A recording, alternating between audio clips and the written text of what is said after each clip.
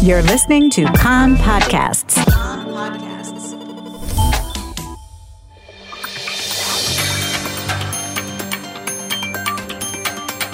You are listening to the English language news of Kan, the Israeli Public Broadcasting Corporation.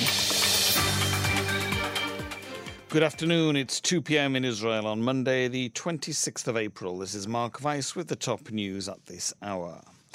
After Kan Radio reported that direct flights between India and Israel were continuing, the Transport Ministry is now examining stopping them.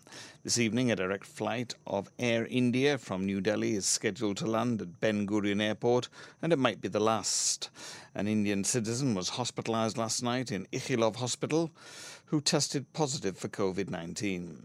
He is a caretaker for elderly people, and he arrived in Israel a few days ago on a direct flight from India.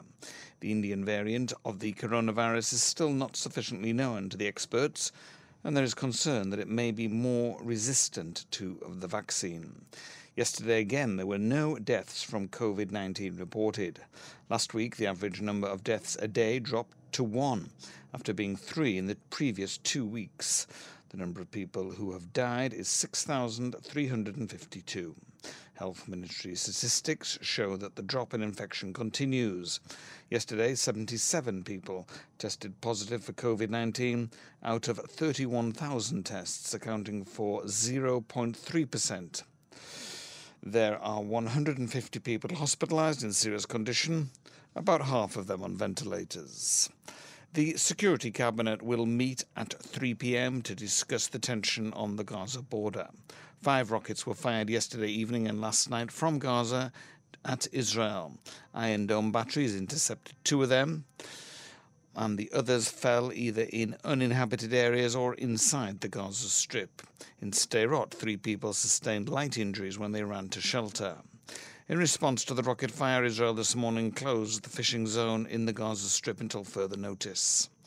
The security establishment has remained on a high state of alert ahead of various possible scenarios, including one in which violence escalates. The police reported a short while ago that a Jewish man was attacked at the Shiftei Israel light rail station in Jerusalem by 2 assailants. One suspect was arrested, a resident of East Jerusalem. 12 East Jerusalem residents were arrested during disturbances last night. The police arrested 3 East Jerusalemite residents for allegedly assaulting undercover police detectives near Jaffa Gate who were disguised as Haredim. Police Commissioner Inspector General Yaakov Shabtai last night ordered to remove the barricades outside Damascus Gate, which have been the focal point of clashes in the last few days. After they were removed, East Jerusalem residents waved Palestinian flags and chanted, "With blood and fire we will redeem Palestine."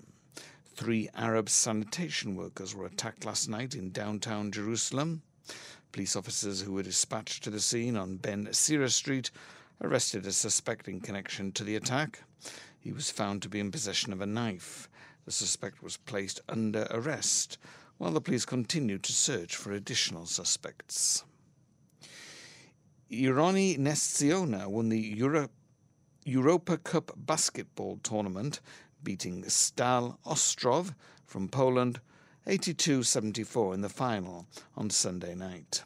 Ness Ziona became only the 3rd Israeli team to win a European basketball competition after Maccabi Tel Aviv and Hapoel Jerusalem. Film drama Nomadland has scooped 3 Oscars, including Best Picture.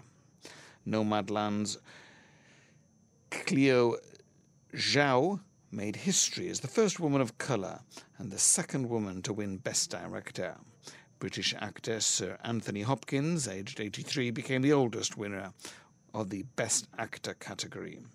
Frances McDormand won Best Actress for her role in Nomadland.